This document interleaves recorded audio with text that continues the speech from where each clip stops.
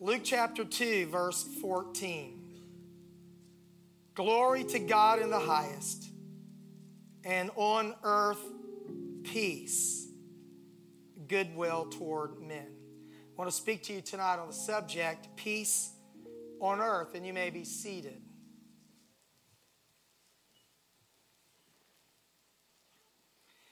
On this past Sunday, I spoke on the subject of the good news, the message of the angels to the shepherds. And in the middle of that, the single announcement was made to the shepherds by this angel. They were watching their flocks, abiding in the fields. The glory of the Lord shone round about them. And the angel told them about the birth of Jesus Christ, that they would find him wrapped in swaddling clothes and lying in a manger.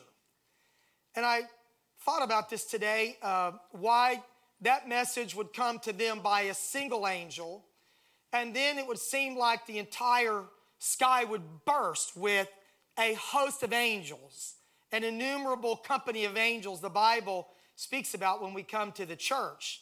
But the heavenly host, Luke 2, 13 and 14. Suddenly there was with the angel a multitude of the heavenly host praising God and saying, what I read in our text, glory to God in the highest, and on earth peace, goodwill toward men.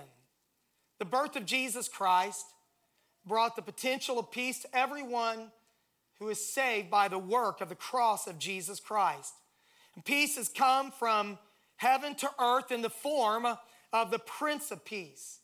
Isaiah 9, 6 and 7 tells us, for unto us a child is born, unto us a son is given, and the government shall be upon his shoulder, and his name shall be called Wonderful Counselor, the Mighty God, the Everlasting Father, the Prince of Peace. And the increase of his government and peace there shall be no end upon the throne of David and upon his kingdom, to order it and establish it with judgment and justice from henceforth even forever. The zeal of the Lord of hosts shall perform this. Isaiah 9 and 6, one of the great messianic prophecies, the coming of Jesus Christ, this powerful statement of who he would be. He shall be called Wonderful Counselor, or some people put them together, the Wonderful Counselor, the Mighty God. I'm glad to know that Jesus was the mighty God come in flesh, not confused about who he was or is. He's not the second person in a Godhead. He was all of God in flesh. All the fullness of the Godhead dwelt in him bodily. Amen. He was the everlasting Father. The Son was the everlasting Father come in flesh. And he was the Prince of Peace. Matthew 1:23 told us that he was Emmanuel, God with us. And the reason Jesus could bring peace, because he was God in flesh and was a mediator between God and man. The Bible said there is one God and one mediator between God and man, the man, Christ Jesus. Not a separate entity, but the man, Christ Jesus. So here's the way it works. When the government of God is established in your life, his peace will follow. When Jesus is the Lord of your life, he rules your life. And where he rules, there's the absence of conflict between you and him. I want you to think about the comparison of the rule of God's kingdom in your life and the rule of civil law in the land, because they're similar. Romans 13 tells us that all authority is of God. And if you want to turn there in your Bibles, I'm not going to show this passage on the screens, but I want you to think about how civil law being obeyed brings peace in a land. Righteousness, the Bible said, exalts a nation, but sin is a reproach to any people. And where the law is followed, there is peace. When it is broken, there is turmoil, strife, and even anarchy. Romans 13:1, and I want to go through this passage in the New Living Translation to make some comparisons about peace in the land, in a civil land, government, and spiritual peace that comes in our lives. Paul writes, under the inspiration of the Holy Ghost, everyone must submit to governing authorities, for all authority comes from God, and those who in positions of authority have been placed there by God. So anyone who rebels against authority is rebelling against what God has instituted, and they will be punished. For the authorities do not strike fear in people who are doing right, but in those who are doing wrong. He asked the question, would you like to live without fear of the authorities? Do what is right, and they will honor you. If you're not speeding, you don't have to worry about getting a ticket, do you?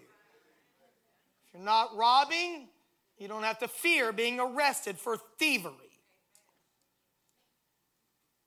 But if you are, then you have fear, or should have fear. Verse 4, the authorities are God's servants, sent for your good. But if you're doing wrong, of course you should be afraid, for they have the power to punish you. They are God's servants, sent for the very purpose of punishing those who do what is wrong. So you must submit to them, not only to avoid punishment, but also to keep a clear conscience. Unless the law of the land violates the laws of God, we are to submit to them. And if you're living in submission to the law of the land, then you have peace in your life. And when we have a country of law-abiding citizens, there can be peace in the land. And only where there are laws broken and people living in rebellion to those laws do you find the absence of peace in a country. And in the same way that there is peace on earth in a country when there is the rule of law and citizens are in submission, the same is true about the government of God.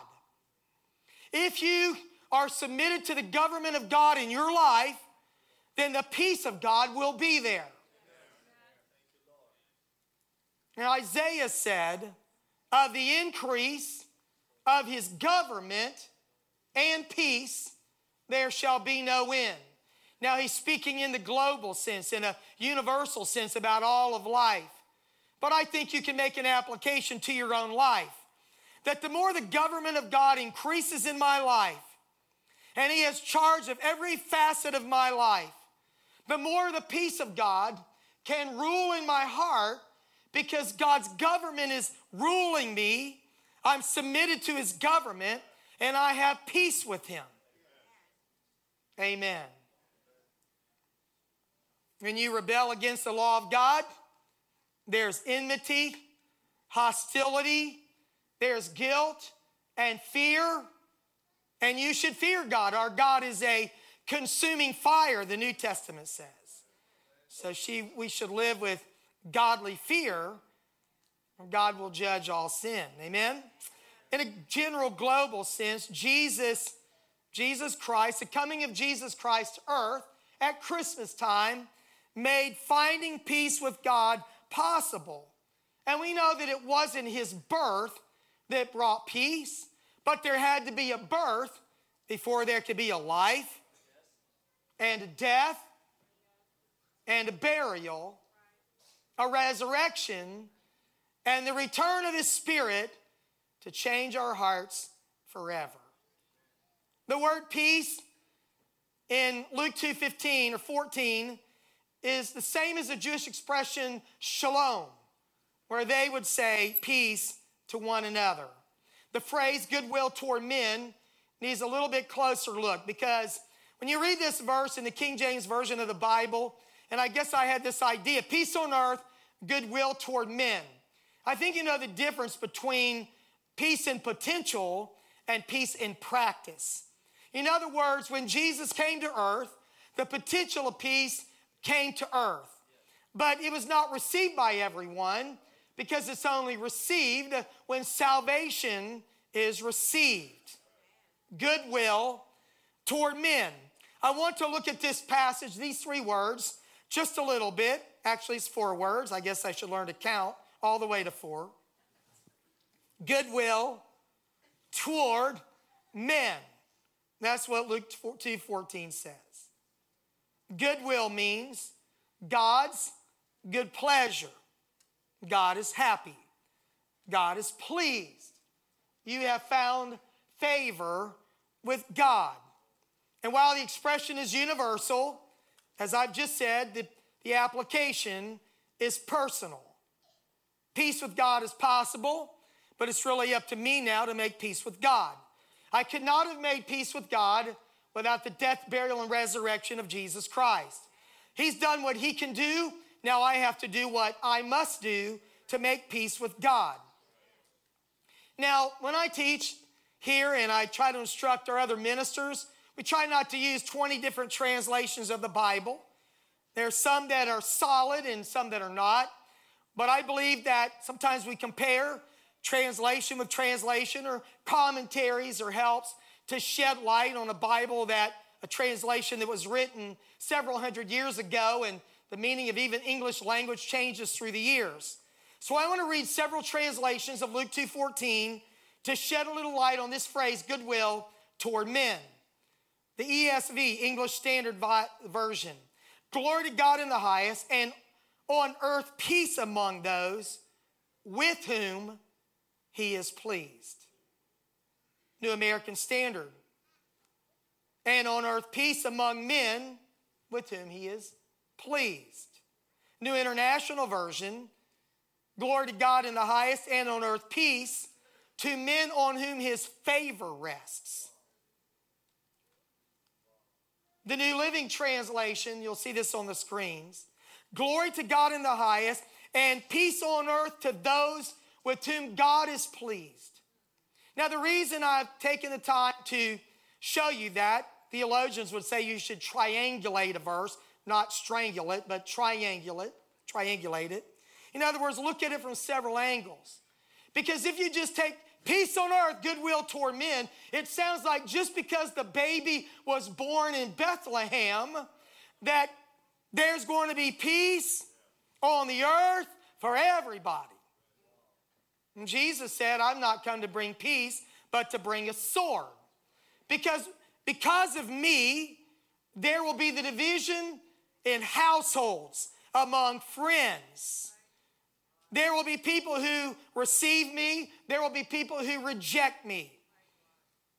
And the Bible speaks of wars and rumors of wars toward the end of time. So we know that there is not universal peace on earth right now. But when Jesus Christ came, he came to bring peace to everyone who would find favor with him by salvation. Glory to God in the highest, and on earth peace with whom God is pleased.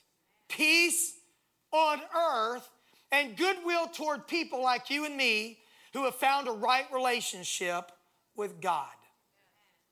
Talking about peace on earth that is promised to people like us. But peace is not just sitting out in the wonderful woods, hearing a babbling brook, and watching leaves fall off the trees. It's not just emotional tranquility or even the absence of stress in your life. But the peace of God originates when you find peace with God. The peace of God that passes understanding, that I will get to later, hopefully, only comes when you make peace with God. Because the absence of peace means that there is a conflict. It means that there's a struggle, a war. There is enmity. There is a lack of reconciliation. There's something wrong between two parties. Right? Now let's talk about peace with God. Because I believe that this is the essence of the peace that comes to us through Jesus Christ who came at Christmas time. I want to go all the way back to the Garden of Eden. And I'm going to go there twice. I'm going to go there about our peace with God and then another subject related to that. And I'll show you some verses on the screen in just a little while. The Lord makes this deal with Adam and Eve. Eat any tree you want, the fruit of any tree, leave one alone. They disobey. They eat of the fruit of the tree of the knowledge of good and evil. Their eyes are open. They're ashamed. They recognize their nakedness. They run and hide from God. God comes to talk with them in the cool of the day, and they have run from his presence. They have hid from him because of shame. The voice of the Lord calls to them in the garden, Adam, where are you? And the Bible says that they're hiding and they are ashamed. And Adam says, I heard your voice. I was afraid because I was naked and I hid myself. And the Lord said, who told you that? Who told you something was wrong with you? Who told you that you needed to run and hide from me? Who told me that you're not worthy to stand in my presence? Who told you that we have now fallen out of fellowship? That there is no longer peace between thee and me. And then the Lord says, what have you done? Have you eaten of that fruit? And Adam did what every good husband does who takes responsibility.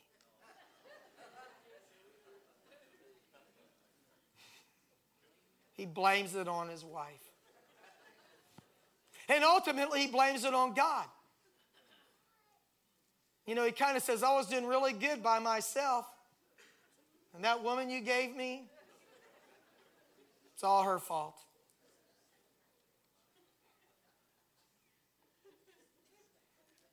And the Lord said to the woman, what have you done? And she said, the devil made me do it. The serpent beguiled me.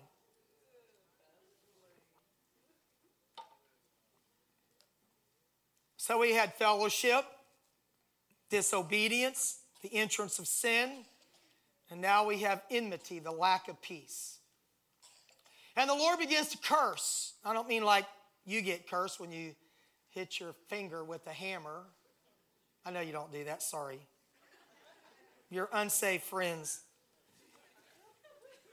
And the Lord cursed the serpent, and then he put enmity between the seed of the woman and the serpent. And in Genesis 3:15, this is such an amazing thing. At the beginning of the problem, God prophesied a solution. He said, one of these days, a descendant of this woman is going to crush your head. You're going to bruise his heel. But right now, at the entrance of sin, I'm promising a day when I'm going to bring this all back together and I'm going to bring peace. He doesn't say that here, but that's the subject tonight, and that's what eventually will happen. He says to Eve, you're going to have sorrow in childbirth. Your desire is going to be to your husband, and he's going to rule over thee. That's a curse, isn't it? All the ladies are like holding that in, that amen, in real tight. Some views of this say that Eve, you're going to want to rule him, but he's going to rule you. But anyway, 2018, don't translate it however you want, but you can pretend as much as you want. The whole principle of submission, because Eve led him into sin, and so now he's going to be her head. And then he tells Adam, now these are really words that would sting a wife, I guess, not every wife, but Eve, because you've listened to the voice of your wife and eaten of the tree that I commanded you, saying, thou shalt not eat it. He said, I'm cursing the ground. You're going to live in sorrow all the days of your life. thorns and thistles are going to grow up. And you're going to eat of the field. And the sweat of your face you're going to eat until the day that you die. I took you out of the dust, and you're returning to the dust. Now, that's the beginning. And then the Lord, in Genesis 3:22, and the Lord God said, behold, the man has become as one of us, to know good and evil. And now lest he put forth his hand and take also of the tree of life and eat and live. Therefore the Lord sent him forth from the Garden of Eden to till the ground from whence he was taken. So he drove out the man and placed at the east of the Garden of Eden cherubims and a flaming sword which turned every way to keep the way of the tree of life. Separation. That's what sin always does. Isaiah 59:2, speaking directly to Israel, but the principle is true. But your iniquities have separated between you and your God, and your sins have hid his face from you that he will not hear. And the Bible says all have sinned and come short of the glory of God. So, because of the entrance of sin, an original sin, death passed upon all men so that all have now sinned. The Bible said as in Adam all die. So here we are. We learn a lot about what happened back at the beginning. But my text today is glory to God in the highest, and on earth peace, goodwill, or God's favor toward men. In Romans 5:1, Paul wrote this: therefore, being justified by faith, we have peace with God through our Lord Jesus Christ. Colossians 1, starting all the way back at verse 12, we've got an inheritance. We have power. We've been translated. We have redemption through his blood. Amen. For through Jesus Christ, God created everything. He's the head of the body. And it pleased him that in him should all the fullness dwell. Verse 20 on the screens. And having made peace through the blood of his cross, by him to reconcile all things unto himself. By him I say, whether they be things in earth or things in heaven. And you, everybody please say me.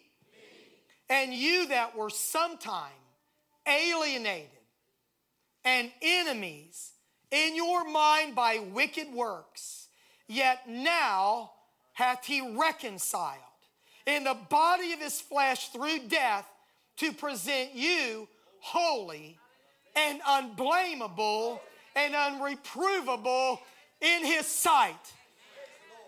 I'm thankful that because Jesus was born in Bethlehem, that he made peace by the blood of his cross.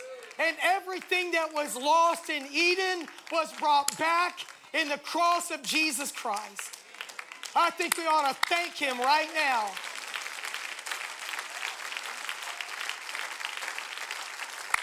Oh, hallelujah.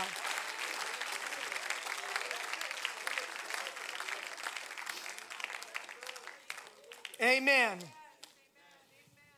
So I say again that the peace of God that we so desperately need in our lives can only be possible when we make peace with God. And even those of us who name the name of the Lord who are called Christians or call ourselves Christians. If we confess our sins, he is faithful and just to forgive our sins and to cleanse us from all unrighteousness.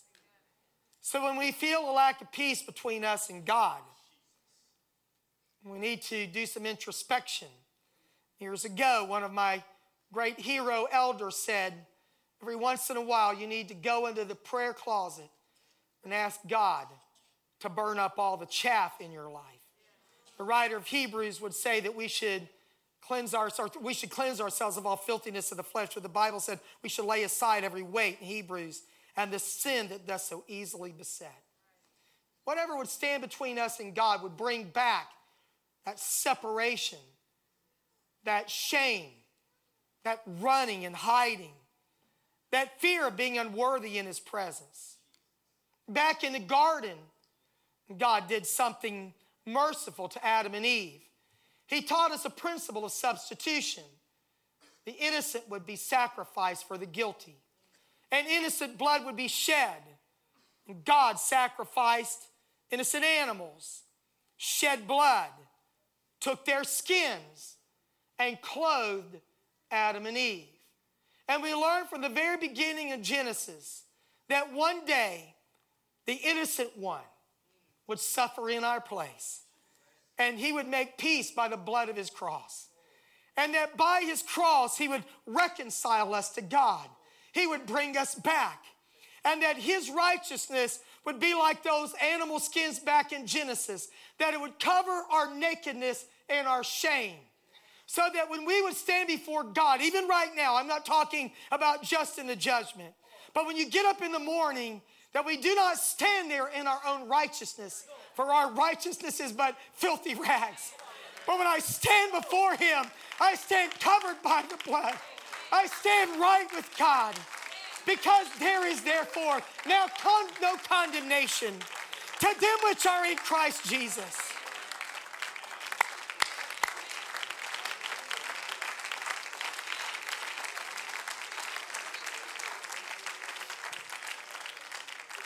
Hallelujah.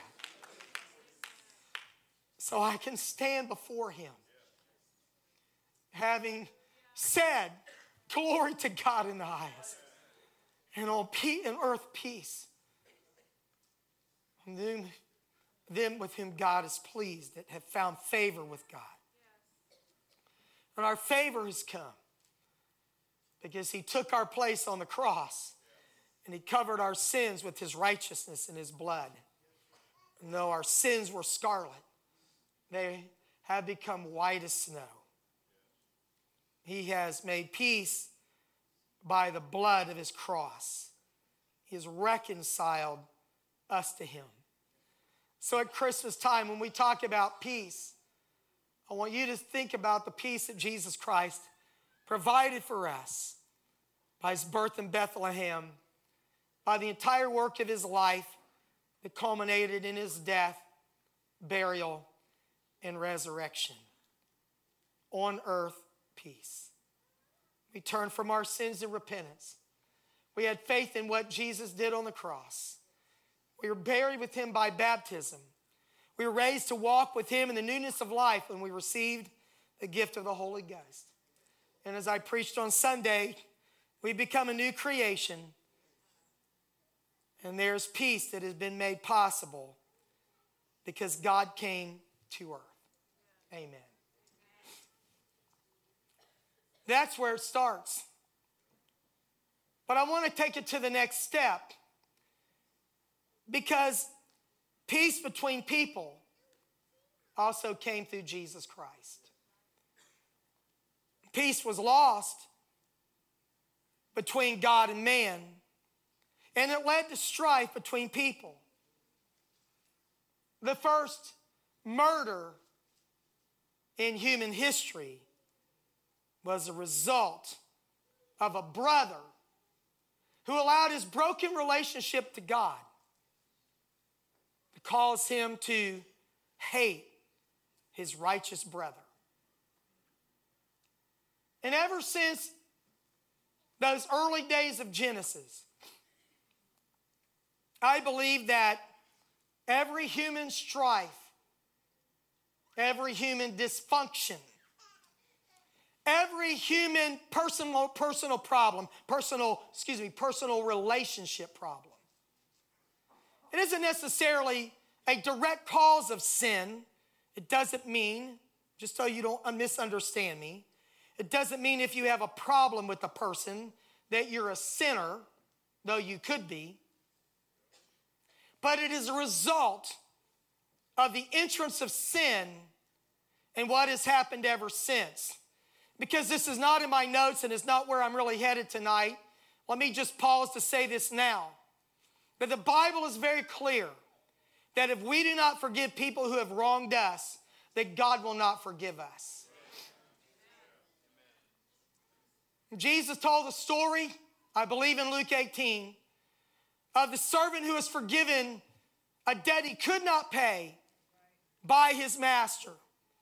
And as soon as he was forgiven, he went out and found a fellow person, a peer, who owed him a debt he could pay. And he took him by the throat. And he demanded of a peer something that he should never have done. And Jesus told that story to say that if you don't release that person from their debt, you can read it any way you want, but Jesus said in that story that he would reinstate the debt that that man owed.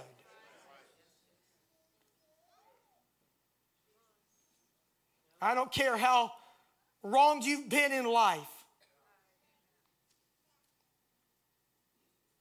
You will never equate to the wrong that you have done to the holy nature of God. You say, well, I've never been as bad to God as they've been to me. Yeah, but he is holy and you are not. And if you're holy, it's only because he declared you holy and is making you holy. So I want to just kind of make sure we get the ground rules of this peace with God and peace with people right. So Cain and Abel, Genesis 4:1. Adam knew Eve, his wife. She conceived and bare Cain and said, I've gotten a man from the Lord. She again bare his brother Abel, and Abel was a keeper of the sheep. Cain was a tiller of the ground. In the process of time, it came to pass that Cain brought of the fruit of the ground an offering unto the Lord. He's a farmer, grows crops. He's just proud of what he grew, wanted to come and give it to the Lord. And Abel, he also brought of the firstlings of his flock and of the fat thereof. The only way you give the fat to the Lord is if an animal is sacrificed, by the way. And the Lord had respect unto Abel and to his offering. God looked at Abel's offering, brought an animal, had to shed his blood, the fat thereof. That pleases God. But unto Cain and his offering, he had not respect. Cain, I don't want that. I'm not pleased with you bringing me those turnip greens. If they were collard greens, I would think about it, but anyway. And Cain was very wroth. Cain got mad. And his countenance fell.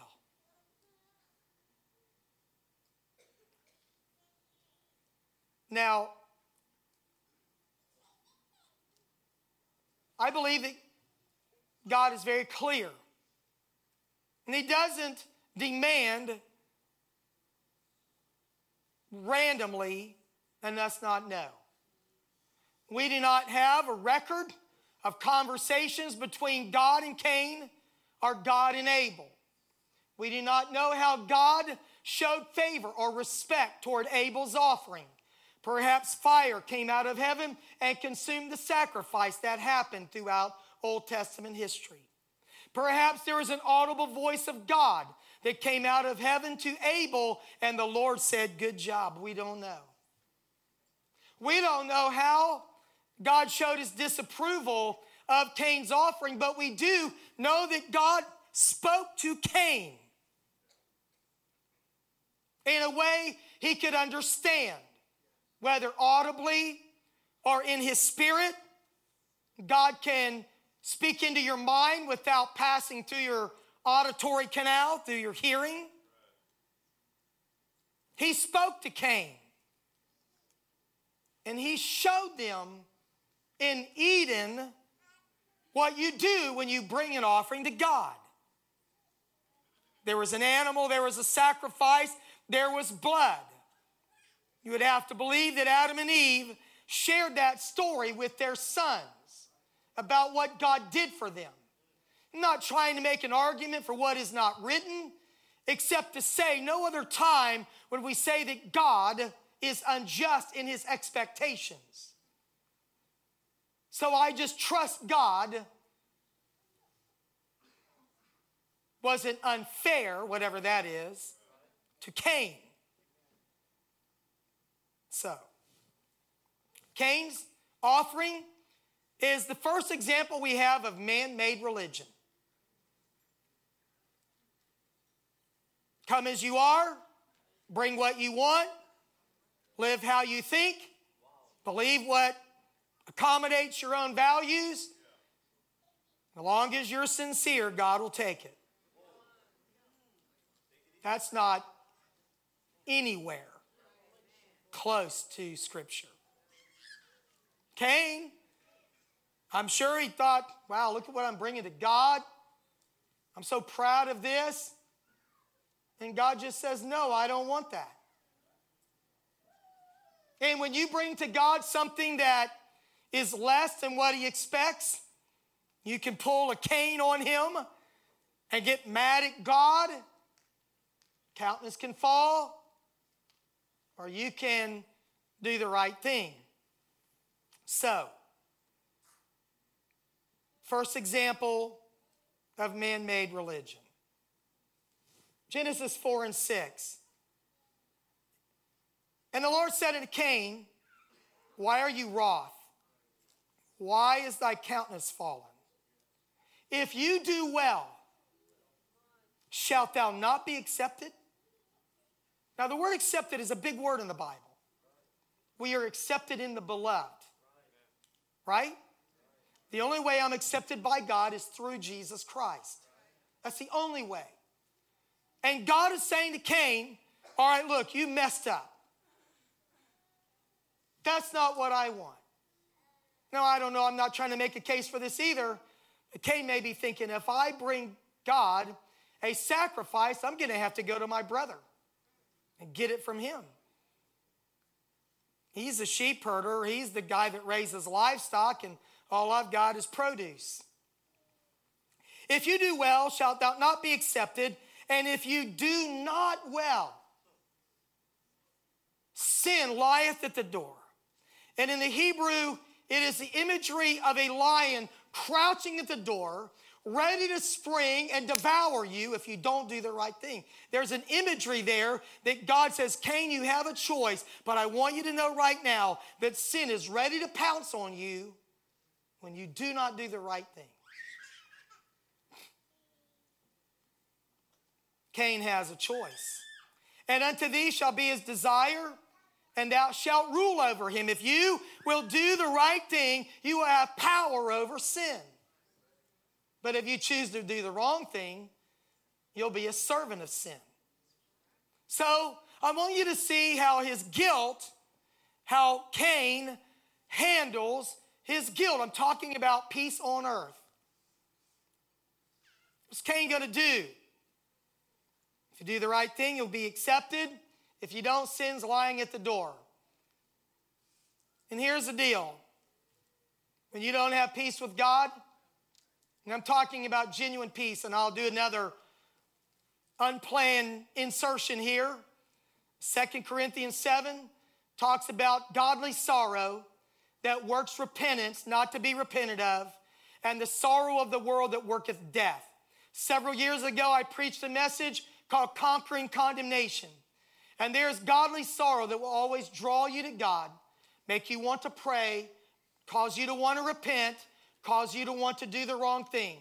And there is a sorrow of the world, psychological guilt, the condemnation of Satan and sometimes our own mind that will push us away from God, that will drive us from God, that will cause us to want to get away because we are condemning ourselves. So if God is convicting you of sin, it will draw you to an altar. But if Satan or your own conscience is condemning you, it will drive you away, and you can always know whether it's God or psychological guilt or condemnation from Satan. All right? So, here's Cain. He's got a choice. We all know, most of us here today know what he did. And this is what I have found. And the scripture bears this out. When you do not have peace with God, you either repent and make it right, or guilt will drive you to blaming other people. What they did. Sometimes blaming God. And you now will shift the focus off yourself to other people. And that's exactly what Cain did. Genesis 4:8. And Cain talked with Abel, his brother. And it came to pass when they were in the field that Cain rose up against Abel, his brother, and slew him. First murder is the result of a man who had a chance to do right, even when he did wrong. God's merciful, isn't he? Chooses to do wrong. His brother convicts him. His brother's righteousness, Abel, the blood of righteous Abel, the Bible says. His righteous brother Abel, the pleasure, the acceptance of God on Abel's life is eating Cain's lunch.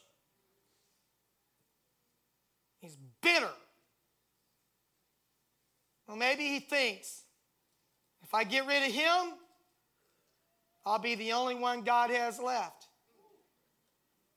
They'll have to take me like I am. I don't know what went through his mind. Just kind of think about these real life people who did sinful things. It's just two brothers, right? Adam, Eve, Cain, Abel. We're already getting ready to have a murder. There's only 4 people in the world at this time as far as we know. So, and the Lord said unto Cain, where is Abel thy brother? And he said, I know not. And the famous question, am I my brother's keeper? Who put me in charge of keeping track of my brother? Isn't it amazing how people try to fake God out? Like, seriously, Cain. If God knew enough to come to you and ask you, you just had a conversation with God earlier. Anyway, the answer to this question is yes, you are your brother's keeper. Anyway, the Lord said, what have you done? The voice of thy brother's blood crieth unto me from the ground.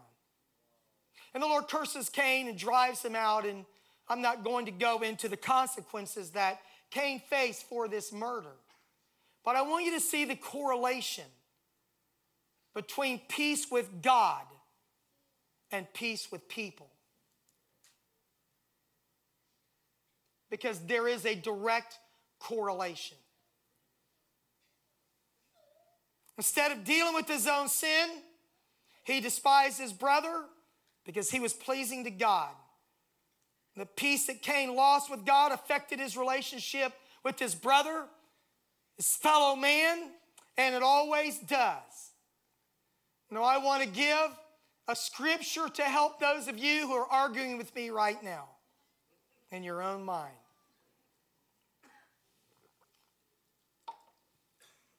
Because there really are times when it's not your fault. There really are. And the Bible grants this in Romans 12 and 18. If it be possible, as much as lieth in you, live peaceably with all men. As much as it is up to you, live in peace. Now I'm talking about peace on earth that starts with peace with God and extends to peace with other people. And sometimes you have made peace with God and you're trying to make peace with that other person and they will not let you. But the scripture is clear that if you've wronged them or they've wronged you, you go to them alone first and you try to make peace. Jesus is very clear about this. If you're in church and you're offering your sacrifice on the altar, and while you're there getting ready to worship God, you remember that you got a problem with the person, you leave your gift at the altar. You go first, Jesus said this, and be reconciled to your brother. And then you come back and you worship God. John said in his epistles that if you cannot love your brother that you can see or your sister, how can you have, and this is my word, the audacity to say that you love God that you cannot see? Because your brothers and your sisters were created in the image of God. He said, but you don't know him like I do.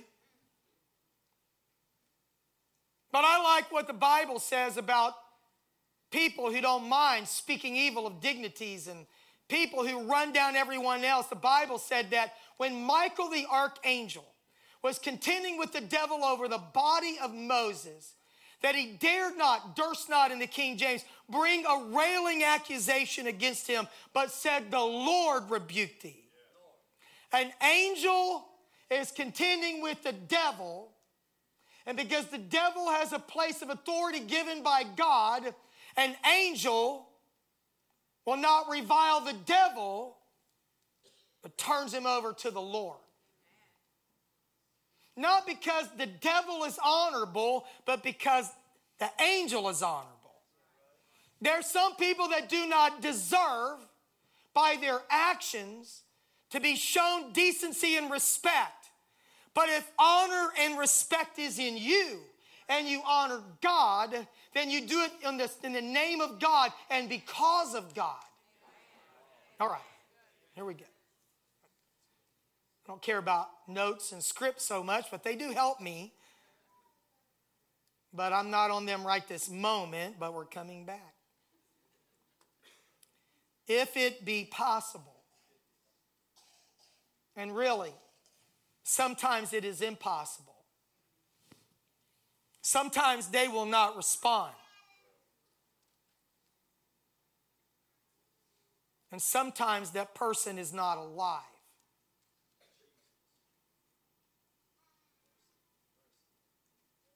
And they died, and reconciliation was never effected, and there's nothing you can do about it now. So you don't need to live in condemnation for the rest of your life, because it's not possible at this point to make peace. And this is not blasphemy, the unpardonable sin. Everybody please say peace on earth. It started off a little nicer than this, didn't it? Easier. So easy when that baby was born. And the angels were saying all this. So here's peace on earth. Peace with God gives you the potential to have peace with other people. And when you do not have peace with God, I'm kind of summarizing this point, or have accepted his peace and goodwill, favor in your life, usually you're not happy with yourself. There's inner turmoil. No peace with God, no peace within. And then there's this with other people. Someone said, the trouble I'm having with you is the trouble I'm having with me. That's not always true, but it's often true. And that's why Jesus said you can see that little speck of sawdust, that mote, in your brother's eye, your neighbor's eye, but you can't see the telephone pole in your own eye. A plank, a beam, made out of the same thing, wood. One's just about 10 feet longer than the other one. And that was specifically talking about self-righteousness. That you would condemn someone else while not seeing yourself in the mirror. So when you're down on yourself, you're most likely going to have problems with other people. And some symptoms of that are comparison and jealousy, envy. You know, jealousy is being afraid you're going to lose what you have, and envy is an inordinate desire to have what's not yours with a desire to get it in an unethical way, like coveting. They're all sister terms. Peace with people on earth was made possible by the sacrifice of Jesus Christ on the cross. When Jesus died on the cross, not only did he break down the barrier that existed between us and God, but he broke down the barrier that exists between people and others. So let's get a few scriptures. Ephesians 2:13. But now in Christ Jesus, you who are sometimes afar off were made nigh by the blood of Christ. You were alienated, now you're brought near. For he is our peace, who hath made both one, and hath broken down the middle wall of partition between us. Now this specifically is writing about Jew and Gentile. All right? He's talking about those who were afar and those who were near. And Paul is saying that there was a middle wall of partition that separated Jew and Gentile. The greatest prejudice, hatred, and animosity was between the Gentiles and the Jews. And Paul said when Jesus died, not only did he make peace with God, but there is a wall of separation between people, and Jesus tore it down in the cross. He blew it up, having abolished, verse 15, in his flesh, the enmity. In his own body, he destroyed that strife that existed between people. Even the law of commandments contained in ordinances, for to make in himself of two, Jew and Gentile, one new man, so making peace. Peace with God, peace with one another. Peace on earth, and that he might reconcile both unto God in one body by the cross, having slain the enmity thereby, and came and preached peace to you who were far off, the Gentiles, and to them which were nigh. For through him we both have access by one Spirit unto the Father. I don't have time to go into all the background of the New Testament writings, the epistles, and all in the book of Acts, all of the strife between the Jewish Christians and the Gentile Christians, and the acceptance of this new Gentile church by the Jewish Christian church. But it was a huge struggle that was dealt with over and over again, because people had centuries of animosity built up that Jesus came to rip down so we could get along, so we could go to heaven together. So peace on earth comes when we have peace with God and find peace with other people. My goal today was to review this idea of the peace that Jesus Christ gives. He came to bring peace on earth. So I want to close with 3 scriptures. Our worship team can come and give us hope.